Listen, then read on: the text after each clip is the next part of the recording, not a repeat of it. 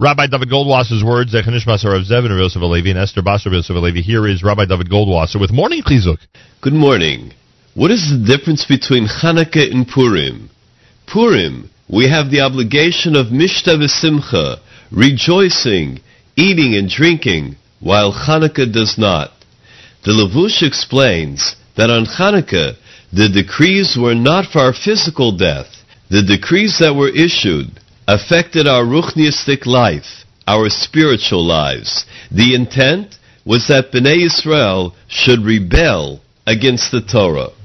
Therefore, when B'chastei Hashem, the decrees were not successful, we praise Hashem, L'hodos, to give thanks, Ulahalel, and to praise. On Purim, however, the Gezerah, the decree, was L'hashmid, La'arog, La'abed, to kill the Jewish people, to annihilate them. Because of this, Chazal were koveya, that we praise Hashem through Mishta v'Simcha, rejoicing through food and drink, Gashmius, materialism. The great Goin, Rav Elchanan Wasserman, added an additional distinction. The difference is not only in the nature of the Gezeras, but also the way that we were saved was quite different. In terms of the Gezerah of Haman, all the Jews were gathered together. They fasted. They poured out their hearts in tefillah and prayer.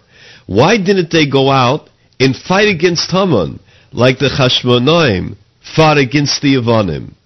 We can't say the reason they held back was because they knew they wouldn't be able to overpower the army. They were Nevi'im.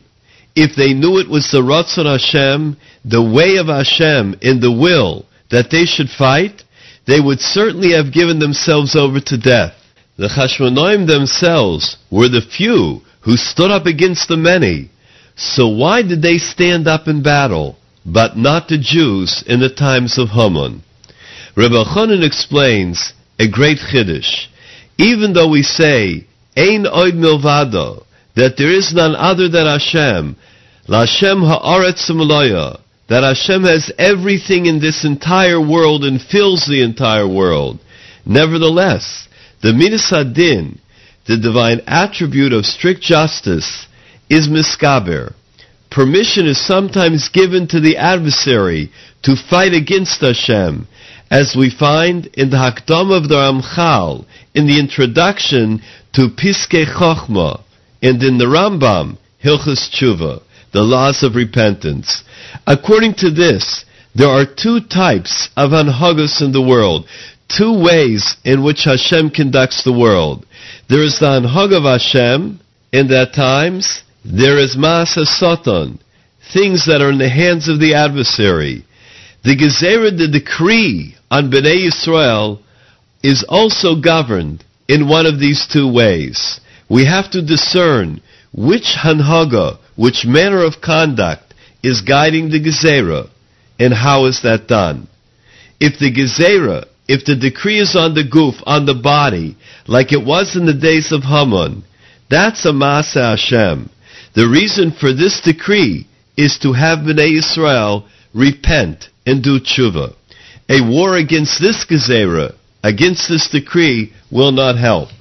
But when the decree is on the neshama, to take Klal Yisrael away from Judaism, this is not Maaseh Hashem, this is Maaseh Satan. It's an act of the adversary.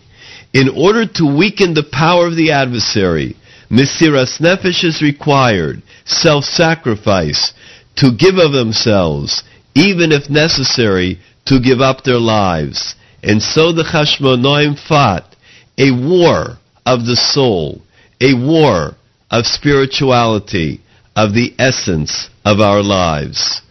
This has been Rabbi David Goldwasser, bringing you Morning Chizuk. Have a freilichen Chanukah.